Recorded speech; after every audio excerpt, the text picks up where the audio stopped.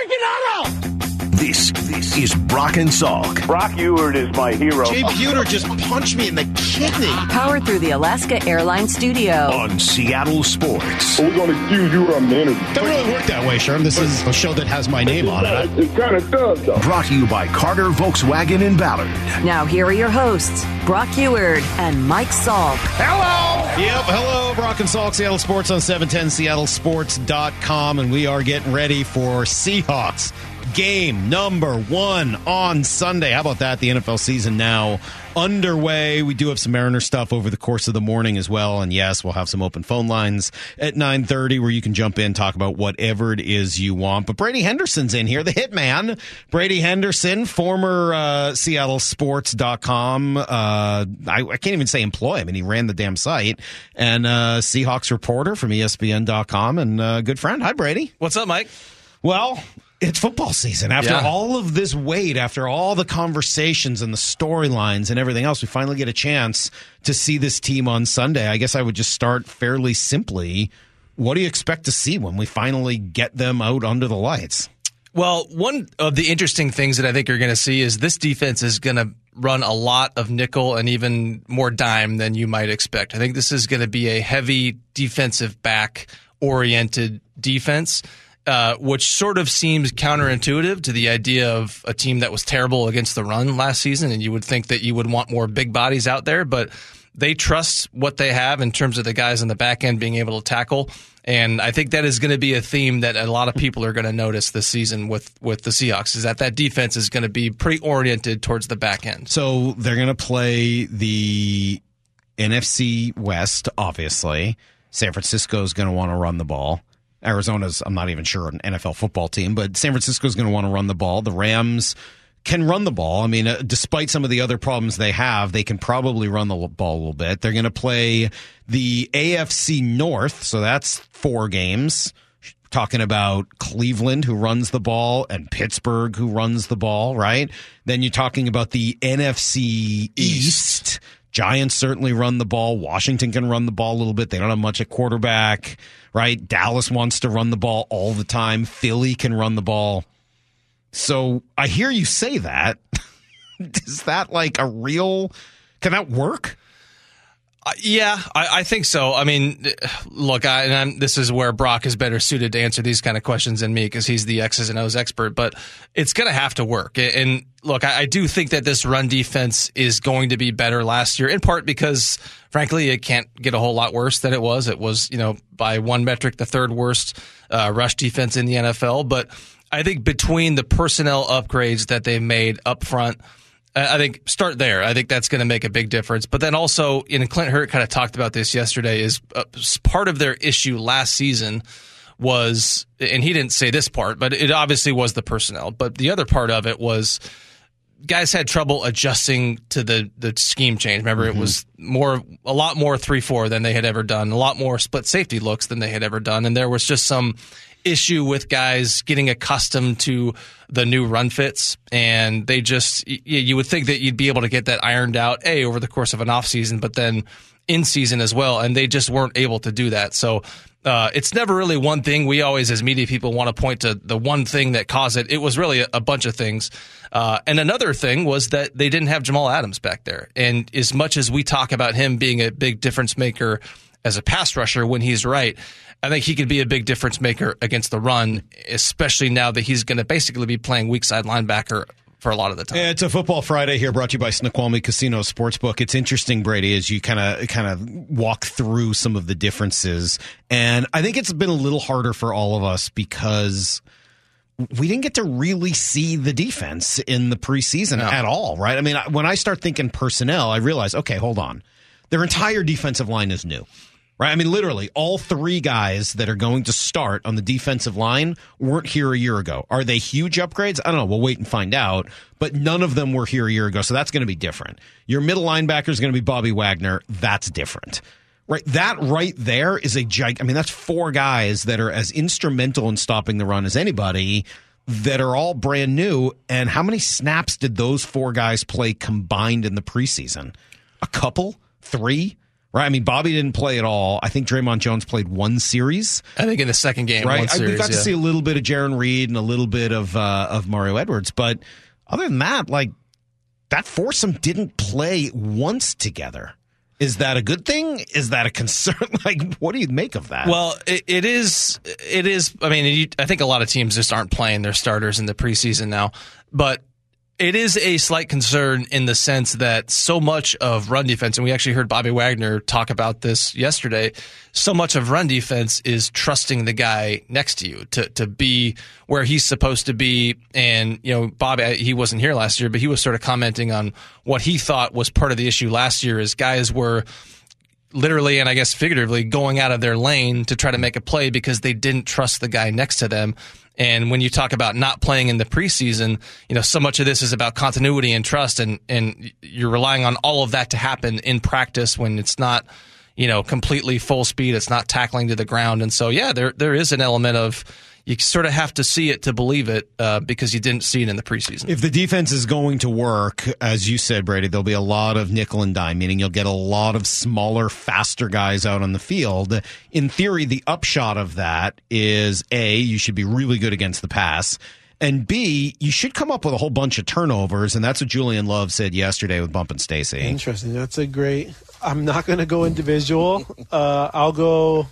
defense. Okay, fair. I think we're going to be top 5 in turnovers in the league this year. Love it.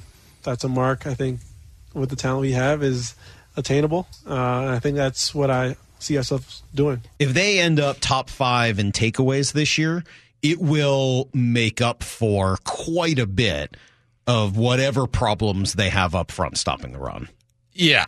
And I don't even know if you can... It's hard to imagine a team being so good at creating takeaways and so bad at stopping the run. Like if you're really good at one, you're probably going to be pretty good at the other too. So yeah, I mean, look, and are they going to lead the league in takeaways?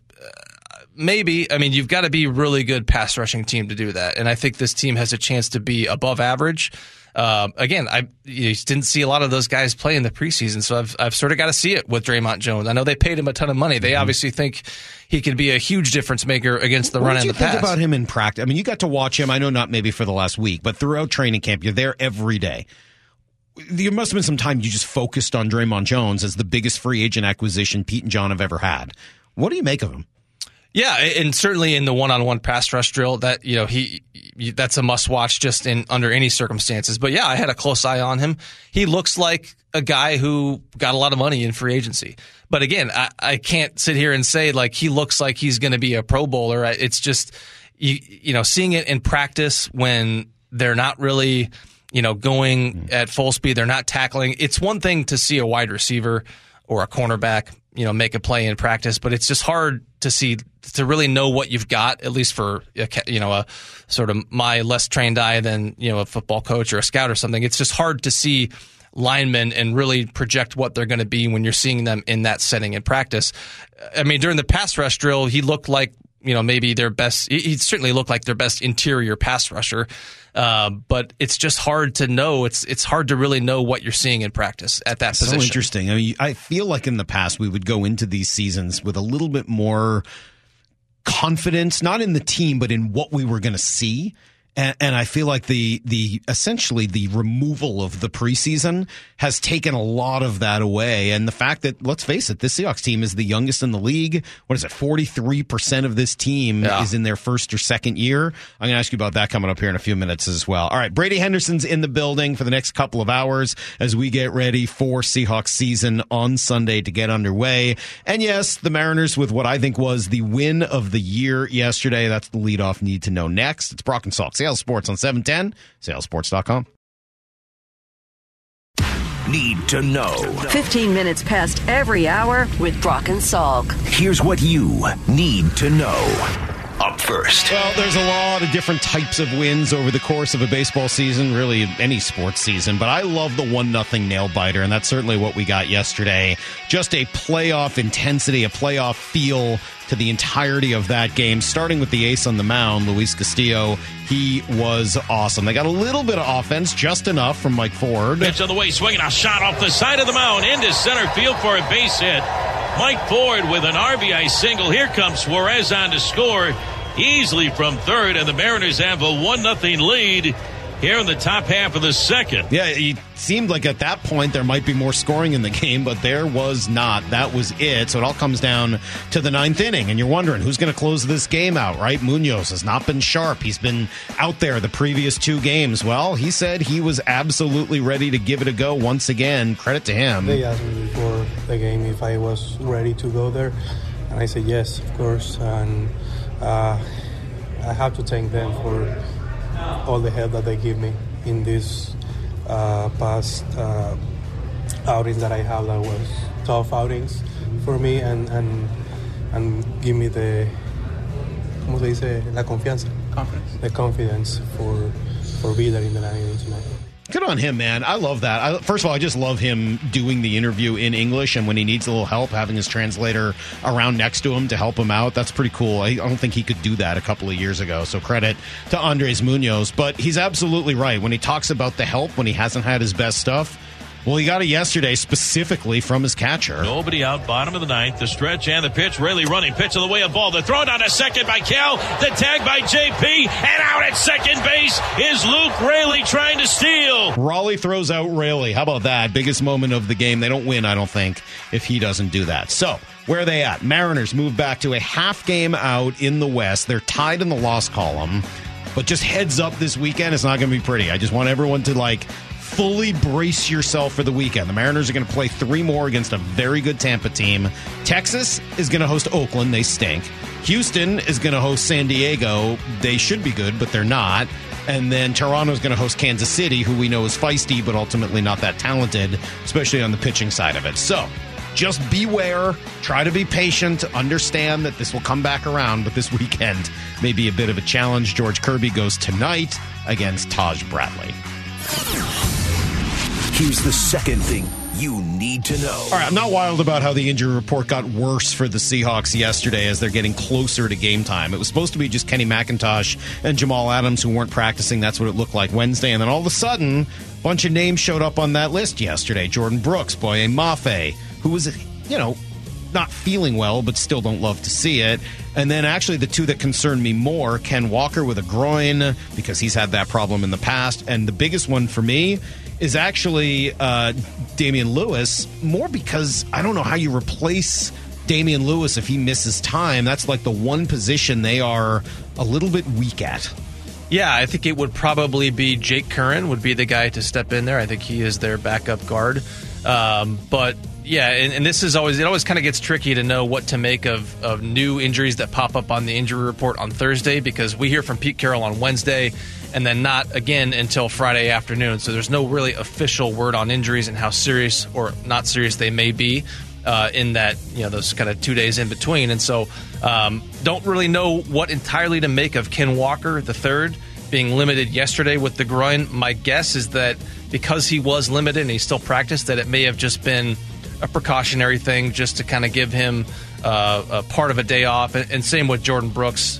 The tag on the injury report was not injury related, resting veteran. So it just seemed like a rest day for Jordan Brooks. But I agree with you that the one that does at least seem slightly concerning right now is Damian Lewis. Yeah, and look, it's hard to really complain too much. Obviously, the Rams are playing without Cooper Kupp, which is a bigger deal than anybody the Seahawks would have to be without. But just something we will watch as we get ready for Game 1 on Sunday. Here's the third thing you need to know. Game 1 of the NFL season was last night, though, and credit to the Lions. I wanted to see it before I believed it, and they find a way to win the game. I don't know if Jared Goff was the savior or anything, and the offense only scored 14 points, but they got a bunch of turnovers specifically because the Chiefs couldn't catch the ball. Yeah, and look, you can poke some holes in this victory if you wanted to. The Chiefs didn't have their second or their third best player, Chris Jones, holding out. Travis Kelce missed the game with the knee injury. But it's still Patrick Mahomes. It's still the Chiefs at Arrowhead Stadium. Week 1 coming off the Super Bowl where they're celebrating the Super Bowl. That's not an easy game to win, even with some of the stars that KC was missing. I love Dan Campbell calling the fake punt in the first quarter. at their own 18-yard line. I mean, he is one of the gutsier coaches in terms of calling fake punts. I think the graphic was that he's done it like 7 times in 3 years. And I think I would guess that most of those are at midfield or so when you're at that typical territory where you see teams do a fake punt, not backed up inside the other team's red zone. And so credit to Dan Campbell, credit to Jared Goff for getting it done. That was a nice win, even though you could maybe poke a couple holes in it. That's Brady Henderson, who is in today for Brock for a couple of hours, and that's everything you need to know. That's everything, Justin, right? Is there anything else that we need to know this morning, or is that it? Something about something highest paid NFL player of all time. Right, $219 million guaranteed. Yes. What's his name again? I think I'd call him Burrows or something. Burrows. Joey Burr. Joey Burrows, I think is his name. He also goes by the GOAT. He does? Yeah. I didn't realize he was going by the he's GOAT. goated. Wow. Yeah. I didn't. Is he even going to play this week? We'll see. You guys don't got to worry about it. But They just kind of give. He's fine. You just kind of give that guy. Yeah, they name stadiums after him too. Burrowhead. There's a lot of things he's got going for him right now. I do think that is an accomplishment just when you consider how notoriously cheap that franchise has been for so many years. And I mean, guys will tell you stories about, the things that they charge for and being ticky-tack and stuff. And for them to give, I mean, you figure, look, that contract was always going to make Joe Burrow the highest paid player in NFL history. There was never any doubt about that. But just the fact that organization got it done, I think that is noteworthy. Well, there was something, I think it was last year when Paycor bought the naming rights to the stadium. It was like, they're going to need that money. That's a good idea that happened that time. Yeah, instead of Paycor, they're going to change their name to Pay Joe Burrow. Yeah, that seems a little bit more accurate about what's going on there. All right. Hey, just want everybody knows this is that time of year with Mariners and Seahawks and everything else. Mariners are taking on Tampa on Sunday. Pre-game coverage is 8 o'clock, first pitch at 10:10 a.m.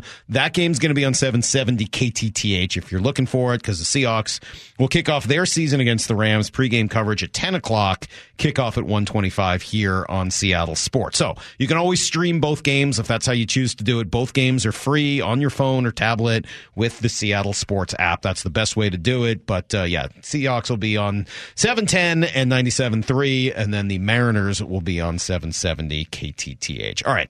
We can have all this conversation about the Seahawks and where they're going and what they're doing and some of the youth that they've got now on the defense, etc. But there is a guy, and he's potentially available, and he would be an absolutely perfect fit with what the Seahawks need and could conceivably make them a legitimate Super Bowl contender in one fell swoop. Is it possible? Could it get done? And what's the one thing we haven't even thought about yet? Brady Henderson's got answers to all 3 questions next. You're listening to Brock and Salk Powered through the Alaska Airlines Studio. on Seattle Sports and the Seattle Sports app. All right, fun having Brady Henderson in for a couple of hours this morning as we get ready for Seahawks game number 1. If we like Brady, we can have him back on other Fridays. So let's just sort of view this as like a trial run. Like a trial run, bit of a test. Are we going to explain what Whose Shoes is? Because we put it in the email last night, and he's like, what is that? And then no one responded. No. Okay, so we're just going to make you play a game that you don't know. Yeah. Right. He may have been confused more because I think in the email you referred to him as first Bracey and then I saw that Brazy. later. So I could see. I didn't realize Where that. I saw the Bracey one. Was the other one me too, or is that Justin? No, I think it was both of you. It's okay. That's I all can't right. type. I'm sorry. Was that like an be fair to autocorrect Maura- on an were you typing that on an iPhone? She can't type on an iPhone. Her fingers are too long for that. So like when Maura starts typing, Well, she has to do it for the other room, so it's hard to see. it's hard to see whether she makes wraps mistakes. around the door frame and stuff. She's not in the same room as the actual screen. So anyway, if we like Brady, we can have him back a couple more times here on Fridays. The text line do like the shirt. They do? I will say that. Oh, yeah. People should know what Brady's wearing. If you're watching at SeattleSports.com, camera? there you go. Turn to the camera. Here, let's get your microphone out of the way. Hold on a second. There you go. I can't wait till Brock sees That's a Brett the Hitman Hart shirt. Black with pink writing, of course. Best there is. Yeah. Best there was. 816 says Brady is a boy born just outside of Calgary and a huge Flames fan. Your shirt is awesome. Yes. Best there ever will be. Thank you. When you are the Hitman, Brady Henderson, as they call him now in Denver, this is what you got to wear, right? I mean, you got to own up to your reputation. It's called leaning into the bit. I appreciate that. Yes, it's the opposite of what Brock usually does, which is kill the bit. Yeah. So, yeah, it's nice. Yeah, if you keep doing things like that, we'll have you back on more Fridays. All right. That's for sure. All right. I've been talking about this for the last few days. I don't know whether it's a realistic possibility, but I think it's worth discussing because it leads to a lot of great conversations that are very instructive about how you really feel about this Seahawks team. Chris Jones, one of the best defensive linemen available or out there. I mean, he's one of the best in the league. He's unhappy right now with his contract situation in Kansas City. He's holding out. He didn't play yesterday. They lost the game without him. Would he have made a difference? Who knows? But he's one of the best in the league. And he plays a position, defensive end, that a Seahawks team absolutely needs. If you were to trade for him tomorrow, he immediately replaces Mario Edwards on the defensive end spot, and all of a sudden, your defensive line is Jaron Reed between Draymond Jones and Chris Jones. And I would argue at that point, you are a Super Bowl contender. Do you agree with that? Absolutely. Yeah. Yeah. I mean, you got to realize Chris Jones, if it weren't for Aaron Donald, people would be talking about Chris Jones, not in the same way as Aaron Donald, but you'd be talking about him as perennially the best interior defensive lineman in the NFL, which he's been for the past, 6 seasons. And he does it all. He can stop the run. He gets to the passer. And certainly in the kind of 3-4 defense they want to run, he is like built perfectly to play opposite Draymond Jones. So is he available? Hard to say. Right now, the answer is no, but we talked to Carrington Harrison, who is our guy in Kansas City, hosts the show there in the afternoon. He's great, by the way. And he says if he were to be traded, the price might not be quite as high as you think. I actually think that he's worth the second-round pick. I think it's unrealistic to think that you're getting a first-round pick at this stage of the game. I think you could have got the first-round pick back in March or prior to the start of the draft. But if I'm a team, and you also got to think, I mean, Kansas City's not trading him to Cincinnati. They're not trading him to a team that you think is good in the AFC. So, and then in the NFC, if you're a team that doesn't think that you're going to be very good, like if you're Arizona, for example, or you're Chicago, for example, where you have a first-round pick and you also have Carolina, you might be trading the 11th overall pick for Chris Jones. So I actually think that a second-round pick is probably the right amount of value, and maybe you throw in a second and a 5 or a second and a 4. Kind of interesting. I think most of us would believe that it would take at least a first-round pick, but he's the guy in Kansas City, so I'll at least trust him for now. Or let's go even more conservative and say, all right, cost a first-round pick. If you're the Seahawks, you give up a first-round pick right now today in order to get Chris Jones? If all you're talking about is the draft pick compensation being the impediment, and is the question just, do you want to give up a first round pick? Yes. And I do think that is the absolute baseline when you consider that Jamal Adams got traded, 3 years ago for 2 first round picks and then some. And I think the rationale from Carrington was that it's after the draft right now so that the Chiefs wouldn't be able to reap that benefit right away until next April. But that was also the case with Adams. Remember, that trade happened while we were on the golf course. Yes. At Druids Glen Golf number Course. 14 at Druids, yeah, yes. In July, before training camp. So a similar situation there. I just can't see him being traded for anything less than at least 1 first-round pick and then some. But obviously it's not just that. It's not just the pick. It's more than that. You've got to pay the guy. He wants to get paid. Yeah, he's in the last year of his deal right now. He's set to make, I think, $19.5 million this year. And so this is where I think this is where it gets tricky for the Seahawks. And I'll start this whole soliloquy by telling you a story. And I'll bring it back to why that story is relevant to this situation. So 2013, remember, the Seahawks made the big trade for Percy Harvin. And not only did that trade not work out on the field, it was a fiasco in the locker room as well. And that trade caused problems. And I'll tell you, the story I'll tell you is a quick one. It was that one player, I'm not going to tell you who, but one player that I've talked to said that after the Seahawks traded for Percy Harvin, remember, they paid him right away. They traded for him, immediately gave him what at the time was the richest contract in franchise history. Again, that was before they paid Russell Wilson and everything. So, but at the time, it was the biggest contract in team history.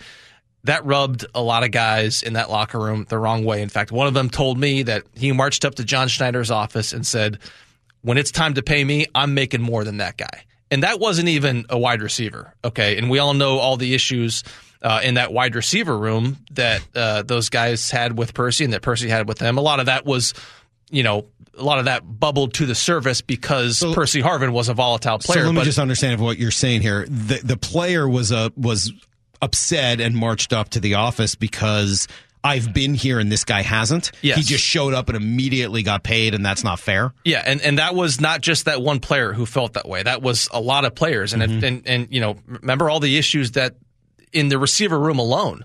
Remember, those guys were fighting. Percy Harvin was fighting with those guys 2 nights before the Super Bowl and beyond that. Now, as I was saying, part of that was that Percy Harvin was just a really volatile guy, but a lot of that resentment, a lot of that tension stemmed from the fact that he got paid. Okay. And a lot of guys who had been there for 2-3 seasons had not yet gotten paid. And it caused a ton of issues and resentment in the locker room.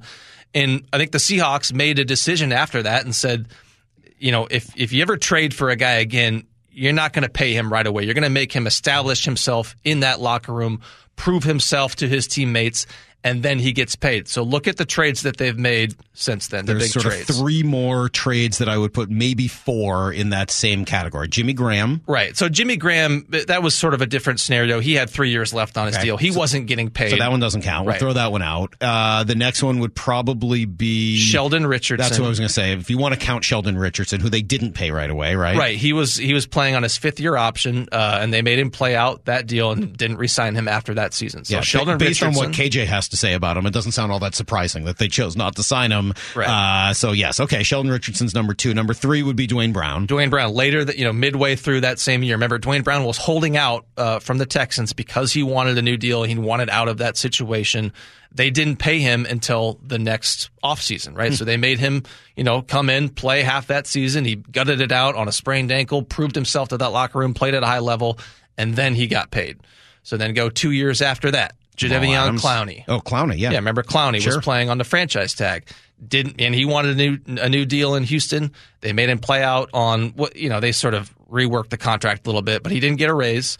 In fact, I think he even took a slight pay cut maybe to make that trade happen. So they didn't give him a new deal, and they didn't end up re-signing him after that season. Same thing with Jamal Adams when they traded for him in 2020. Remember, he played out that I think he was on his the 4th year of his rookie deal. He played that out, and then he got the new deal next offseason. That's not a coincidence that all that happened. That is the Seahawks saying they're just not going to acquire a guy in a trade and pay him right away before he has really proven himself in that locker room. And so the question, as we turn it back to Chris Jones, is would Chris Jones be willing to do that? And my sense is this is different than an Adams situation. Remember, Adams wanted out. He was done. He didn't want to be in New York. Right. He was done with that organization. And I think the same Clowney. is probably true with both Clowney and Certainly with Dwayne Brown. Yeah, remember, Dwayne Brown was outspoken against the owner because there. The Jets and the Texans are clown show organizations, whereas the Chiefs generally do things right. Right. And they are, by the way, the reigning Super Bowl champions. And look, I think look no further for evidence that this is a different type of situation. Chris Jones, they had that charity function the other day. He shows up to the charity function. If a guy is so hell-bent on getting out and there's so much bad blood there, he's probably not going to do that. So I just look at this as a totally different situation than the situations where the Seahawks have traded for guys in the past. And I just don't know if he's so willing to get out of KC that he would be willing, or so wanting to get out of KC that he would be willing to play out the final year. Yeah, that stuff all makes sense. Let's say he was. Let's say this gets worse over the course of the next few weeks, and the Chiefs say, yeah, we did it with Tyreek Hill, and it worked out just fine. We're going to do it with Chris Jones as well, and we're going to keep building this thing, and we're going to be Belichickian about all of this, and we're just not going to pay this guy. Now let's come. What do you do if you're the Seahawks? Let's say he is willing to do that. He's willing to wait until the end of the year to sign a deal. How far are you willing to go? The question for me, look, 2nd round pick, done, and I'm willing to pay him. 2nd and 5th, done. I'm willing to pay him. 2nd this year and 1st next year, done. I would absolutely do that. In fact, I think I would do it in a heartbeat. Give them a 2nd round pick in the upcoming draft and a 1st round pick in the next one. Yes. The question for me is only about the 1st round this upcoming year. And the only reason that one stands so large for me and different from all the others is just listening to Brock tell me that they're going to be upwards of 10 quarterbacks that are going to be in this year's draft, many of whom are going to be legitimate 1st round picks.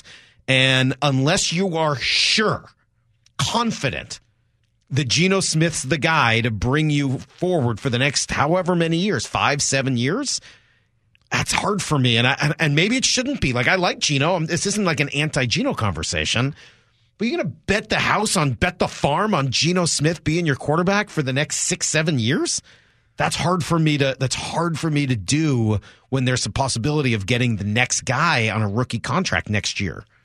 Yeah, and the contract that they signed him to tells everybody that they have not bet the farm on him. They paid him a good chunk of change, $75 million. I think the opportunity to make, $105 million over the 3 years with the incentives or the escalators, more specifically. But remember, that contract is structured in a way that they can get out of it after one season with reasonable cap penalties if they so choose. I think the other thing, and people are going to roll their eyes when they hear this, but this organization really does like Drew Lock too. And they feel like he is still a starting caliber player, and they're not giving up on him, on the idea that he could be, if Geno Smith were to falter, that he could be the guy. They still feel very highly about him. And so, the other part about the quarterback conversation, if that draft class is so loaded, some of those guys are probably going to fall to the second round, and you might be able to get, I know quarterbacks, it usually tends to work the other way, where quarterbacks who are really like second round talents end up going in the first round. But if it's so loaded, that maybe there's only so many teams who are going to need a quarterback, maybe you do end up getting a guy like that after the first round. So how far would you go? How far would you, because really it's about, like, if there's a chance to win a Super Bowl, don't you have to, find and explore every opportunity to make that happen? Boy, and I just can't imagine. I still think that it's a 2 first-round pick situation. When you look at what other stud defensive players, and I'm not talking about Jalen Ramsey. Jalen Ramsey went for a lot less than that, but he was coming off a down season. Chris Jones had, 16 and a half sacks last year, plays a premium position. Look, So back to what, how realistic is it? If it's only a first round pick, yeah, you really got to look hard into that. Now, the other impediment for Seattle, and I think for any other team, is the fact that he's got kind of a oddball contract. Okay. And so most contracts, they have a big signing bonus, and you account for a lot of the overall money via the signing bonus. For whatever reason, he did not get a signing bonus in his last contract. And as a result, he's got a hugely high base salary in this final season. It's $19.5 million. There aren't a lot of teams who can just absorb a $19.5 million salary. Now, there's certain things you could do. You could, you convert it to a signing bonus. Yeah, you could do some of that. But even then, so that's not as big of a potential impediment. Do something. You can always do something, but that takes a lot of something to pretty interesting to take on a $19.5 million. Well, I'm not done thinking about this, and every time a week goes by with him not playing in Kansas City, I'm going to keep watching this to see whether or not it's a real possibility here in Seattle. That's Brady Henderson at 7:45. It's time for Blue 88. This is Brock and Salk's Blue 88. Blue 88! Blue 88! We take you to the field as Brock Ewart breaks down 3 football questions as only he can. Now here's your hosts, Brock Ewart and Mike Salk. No, Brock is here for Blue 88, straight from the mean streets of Iowa. What's going on, man? Gorgeous Ames, Iowa this morning. And good word, Brady, impediment.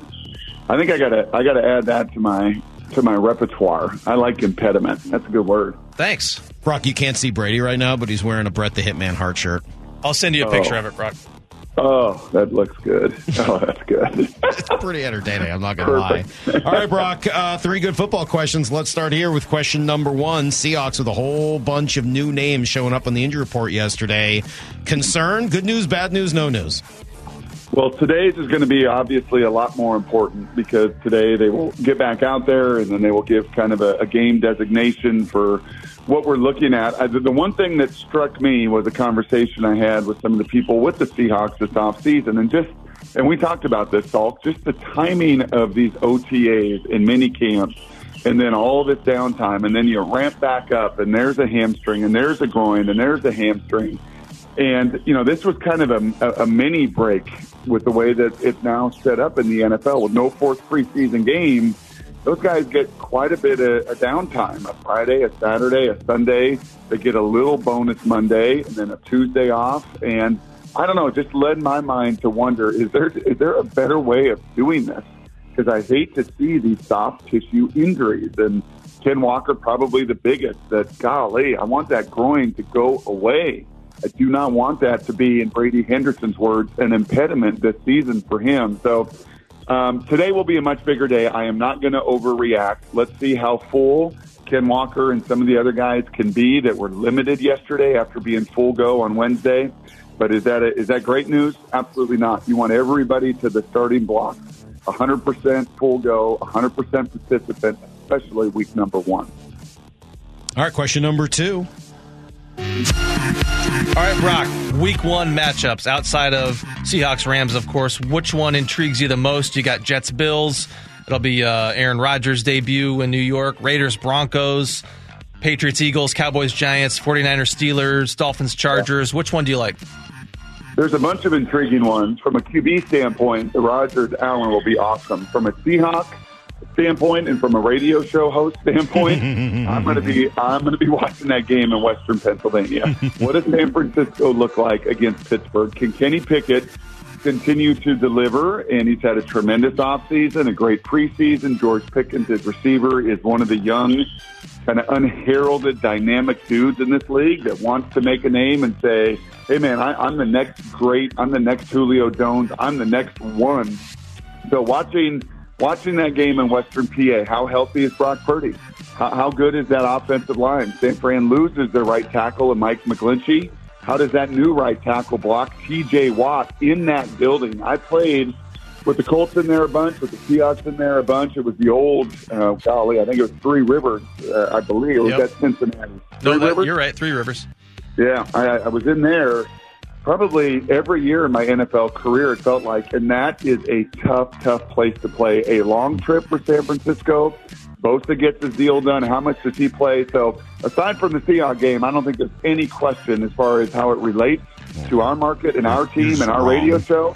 My eyes will be on Pittsburgh and San Fran. First of all, yes, Three Rivers in Pittsburgh. You're thinking of Riverside Stadium. Riverfront, excuse me, that was in Cincinnati. Brock, that's the wrong answer, though. Okay, thanks, Mike. I mean, you can talk Jets, Bills, you can talk Niners, Steelers, but we all know that from a radio show host perspective, the most interesting matchup is Raiders, Broncos, and the fact that you would even think about anything else is completely absurd. Raiders are terrible. They're going to be bad. And then think about how entertaining it will be when they beat the Broncos. Question number 3. Okay. Question number 3. Question number 3, Salk. Yeah. What are those 3 rivers that run through downtown Pittsburgh? Oh, I know this. The Mississippi, the Missouri, and the Chattahoochee. No, it's the Ohio, the Allegheny, and the Monongahela. Woo! Way to go, Hitman. There you go. I'm not just a hitman. But the Mississippi, Missouri, and the Tallahatchie is funnier. And the Nile and the Amazon. The Columbia. They all run into Lake Titicaca. The Yangtze River. Yep, exactly. the Danube. Yep. The Rhine and the Rhone. Yeah, we can go through rivers. We can rivers ranked Euphrates. if we have to. But you're naming actual rivers right now. That's not what you would do if you did of course, you have River Phoenix, too. Cuomo. Yep, River Cuomo. Have you ever ranked rivers? Joan Rivers. I think we have ranked rivers, actually. Yeah, I think we've actually done that. River runs through. Phillip Rivers. Brady loves it. Brady's all in on ranked, by the way. Question number 3, Brock. Let me play you some Russell Wilson sound. I'm used to some of those who believe and some of those who doubt.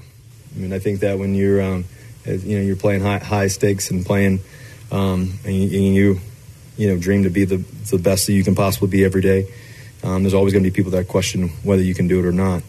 And I think I've proven that throughout my career what I can do, and I got to do it again. And that's just the name of the game. Every time I step into the white lines, there's always something to show, something to prove. It's not about me, but it's just it's really about us playing at the highest level and winning for this organization.